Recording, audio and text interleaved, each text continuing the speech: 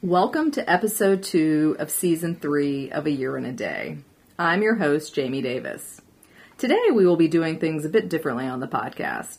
In this episode, I will be handing over the microphone to my good friend and colleague, Lynn McNally.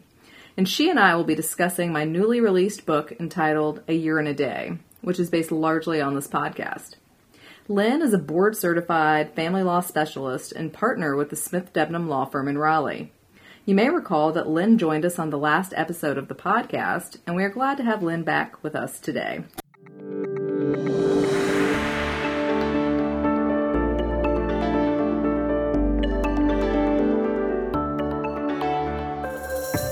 Welcome, Lynn. Thank you, Jamie. I'm excited to be here today on this side of the microphone and get to ask you questions about your new book, which is based on this podcast, right? It is. What inspired you to even do the podcast to begin with? Well, as a family law attorney, I saw that there was a need for a better way to get divorce-related information to the people who really needed it. Mm-hmm. And I thought that the podcast format would be the best way to deliver that information. Even when a person comes in for a consultation with a lawyer, typically that consultation maybe lasts an hour and a half. It's not very long, and it's not enough time to really go into all of the details of all the various claims that the person may have. You know, you can get a general idea of the law and how it might apply to your case, but when you leave that consultation, you may still have questions. And I thought the podcast would be a really good resource for folks, even after that initial meeting with a lawyer, to be able to go listen to some of the episodes and either, refresh their recollection as to what they heard, or maybe there's some new information that they didn't get. And so from there, the podcast was born, and that was in 2017. And so I decided to create the podcast to provide tips and information for getting through a separation and divorce without destroying family relationships or the family finances.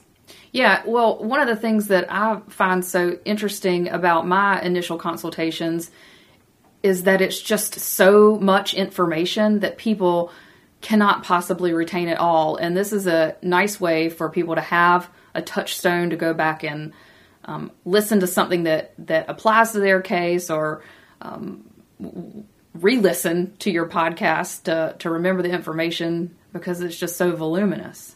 Right, and the beauty of a podcast, too, and having different episodes, is that each episode is about a completely different topic. And so let's say that you are going through a separation and child custody is the biggest issue to you, and that's where you have your questions. You can go to those episodes, just listen to them, and, be on your way. Or maybe you have questions about alimony. The real beauty of the podcast is that you don't have to listen to it in order. It's not, something that has to be listened to sequentially. You really can just pick the episode that you want to learn, the topic that you want to learn more information about, and go to that particular episode. Yeah. Well, I love that it's not just you sharing your legal expertise. You have guests on your podcast. Some are lawyers. I've been on there a couple of times. But you have therapists and other resources, people that sort of comprise a team for folks that might be going through the divorce process, and you're giving people their expertise and information too. How do you choose the folks that you want to have on your podcast as guests? Really what I do is I think about the questions that I am most often asked by potential clients, usually during that initial consultation. And then I think about who might be the best person to help answer those questions. As you mentioned, I do often have therapists on, other lawyers on. And so, for example, you and I did an episode on mediation, and I chose you as a potential guest for that episode because I know you're a mediator, and I knew that you would have lots of insight to offer about the mediation process and how it's beneficial to clients. Yeah. Am I missing a guest? We've had therapists, you've had lawyers. I've also had some financial folks on to talk about, for example, Gray Divorce. Holly Madasser has been on the show before, and we have discussed issues related to folks divorcing after the age of 55 and what that looks like for them financially. Yeah. So why write a book? You've got this podcast. It's successful. It's helpful to people. What does a book add? Well, I found that the content from the podcast and the guests who shared their areas of expertise with me it was so great that I wanted to compile that information into a book so that it would be more readily accessible to a larger group of individuals. My hope was that the book would become a resource for divorce-related professionals and individuals who are separating or dealing with child custody issues. How are the book and the podcast connected? Oh, wow. Well, the book and the podcast are very much connected. I have actually based large portions of my book on previous podcast episodes. However, the book allowed me to dive deeper into the subject matter, to provide more context, more examples, and also to fill in some gaps where episodes have not been created yet. For example, I don't currently have an episode on equitable distribution, and so I was able to write a chapter on that subject for the book because obviously equitable distribution is a very important part of your family law case. For folks who may not know, that is the division of property between separated spouses. And so the book gave me the opportunity to really fill in those gaps and provide a more comprehensive overview. So who should read your book? Well, the target audience for the book is twofold, in my opinion. The book is geared toward divorce-related professionals and also individuals who are contemplating separation, have been told by their spouse that they want to separate, or those folks who may be dealing with child custody issues. I created the book as a way to help these folks get some basic information about the divorce process and to have a general understanding of the laws related to those subjects. So the title of the book is A Year and a Day, Divorce Without Destruction. What does that title mean? Well, as you know, Lynn, in North Carolina, spouses must be separated for a year and a day before they can file for their divorce. And that year is the critical time during which decisions must be made about the parties' finances and their children. And these decisions can either be made by the parties themselves or by the court. And really, so we have a year and a day to figure this stuff out. And then the second part of the title, Divorce Without Destruction. That phrase means a lot to me. Contrary to popular belief, it is possible for couples to divorce without destroying their family relationships or finances, and that's one of the things that I really want to come across in the book. What does that mean to you? How do you go through a divorce in a way that is constructive rather than destructive? Well, I have a lot of different tips for doing that. First and foremost, I think it's important to remember when it comes to family law, if your case goes to court, there's usually not a clear-cut winner.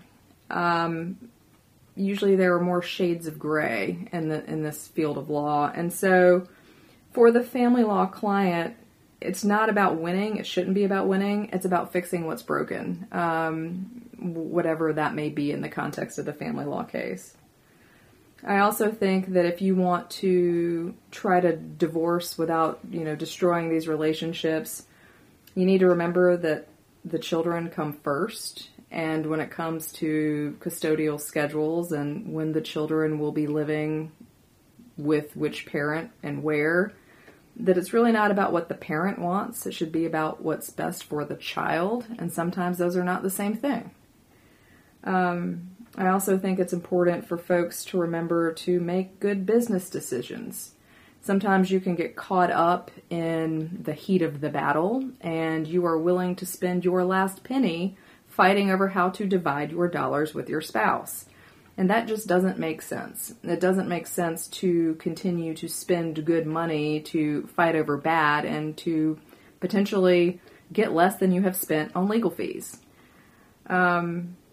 I also think it's really important to take care of your mental health when you are going through the separation and divorce process. And actually, you and I did a podcast episode on this, and there's a chapter in the book about it. I believe it's a really important topic, and that topic is self-care. Right. You need to take care of your mental and emotional health, your physical health, and be healthy getting through this process. Finally, I think another way that you can attempt to divorce without destroying things is to assemble a team of trusted professionals. You know, maybe your team has a therapist and a lawyer. Maybe your team also has an accountant. Maybe you've got some valuation folks. There are lots of different people that you can put on your team, but making sure that you reach out to these folks and assemble your team of professionals is crucial. Yeah. So is this, in your characterization, your book, is it a reference book? Is it a self-help guide? I think it's really a bit of both. When going through a divorce, a person has to deal with not only the legal ramifications, but the emotional aspects as well. And I had hoped to write a book that was a reference guide for people going through separation and divorce, but as we just discussed, self-help is so important if you're going to get through this process and come out on the other side. And so I think it's both. So there are lots of books and podcasts out there about divorce. What insights do you have that distinguish your book and podcast from the rest? Well, I have been through my own separation and divorce, and I am remarried. I have 3 children and a blended family, and I think that I have a unique perspective that I can help offer to my clients. You know, I've been through this. I know some of the things that they're feeling, and I feel like that can be really helpful when you're trying to guide somebody else through the process. Yeah, absolutely. So where can we buy this book? Well, you can buy it online. It is available from Amazon and also online through Barnes & Noble. And I have a website for the book. It is JaimeHDavis.com, and that's JAIMEH Davis.com. Can I ask you some questions just about you? Sure. Talk about your background, your legal background. How did you get to the spot where you are in your career today? Well, it's a little bit of a long story. It started when I was in the 5th grade, which, according to my mother, is when I first said that I wanted to be a lawyer. Interestingly, the year before, I said I wanted to be a roller derby queen, and between 4th and 5th grade, somehow I wanted to trade in my skates for law books. So that's where we started. And then when I was in, I think it was 9th grade, I had the opportunity to participate in Wake County Government Day, which was a really cool experience. I got to shadow a public official, and in my case, it was the district attorney at the time. And I got to spend the day with him and learn about, you know, what he did all day, what did he do in court, and all of those sorts of things. And it was from that point that I knew I really wanted to go to law school. And so I worked hard in high school. I graduated from Sanderson High School here in Raleigh.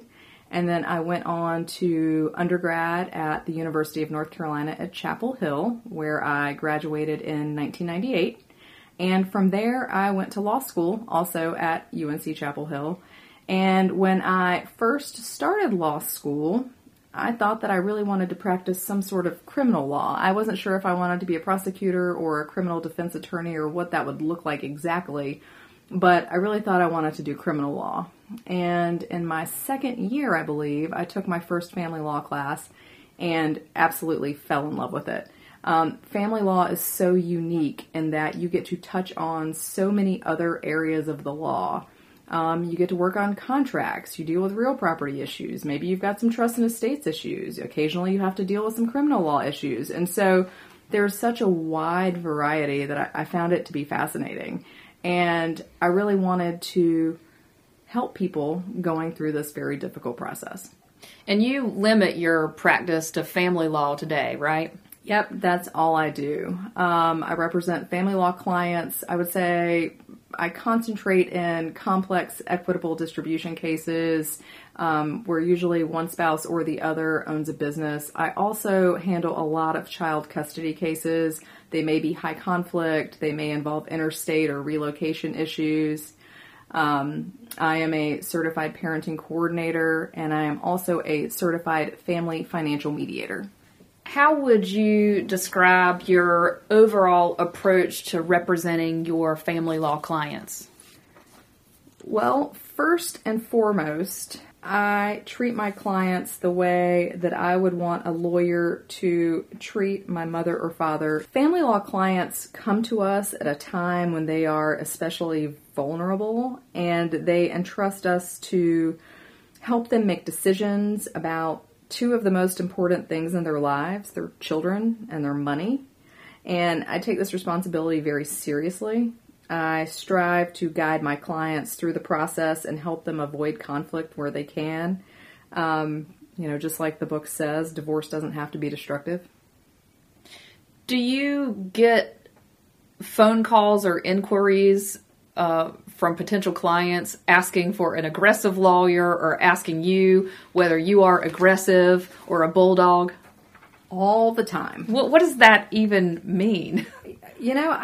I don't really know in the context of a family law case, because I'm not sure that it's always the most aggressive or bulldog lawyer that is going to serve your interest well in this process. What I tell those folks is that I consider myself to be smartly aggressive. What's that mean? It means that I can take an aggressive approach for my clients when I need to. If we need to file that lawsuit and go to court, we are happy to do that. But I am also pragmatic, and it is typically more cost-effective and less destructive to resolve family law cases outside of court. And I have found that mediation is a very effective way to do just that. And so, maybe we try that approach first. And a lot of times, if you're dealing with an opposing party with some sort of mental health issue, court might be unavoidable. And that's okay. If you have to go there, you do. But it shouldn't always be the starting point.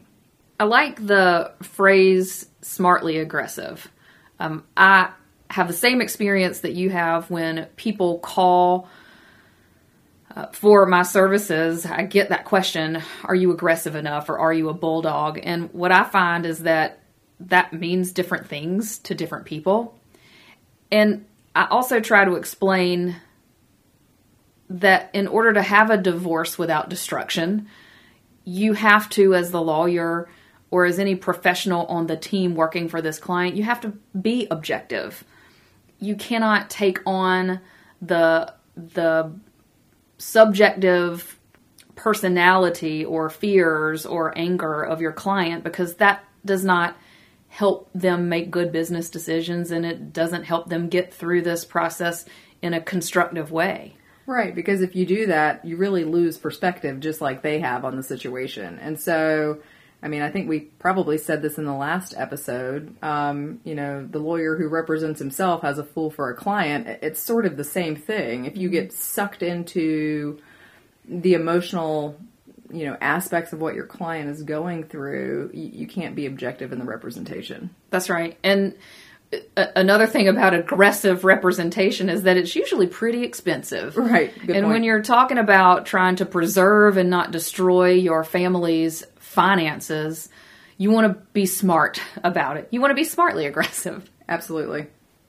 So, Jamie, what was your favorite part of this book to write?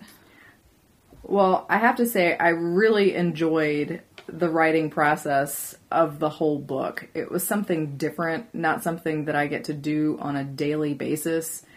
And the way I started, I actually had several of the podcast episodes transcribed. And so going back and reading the words, it was a really different experience than listening to the podcast itself.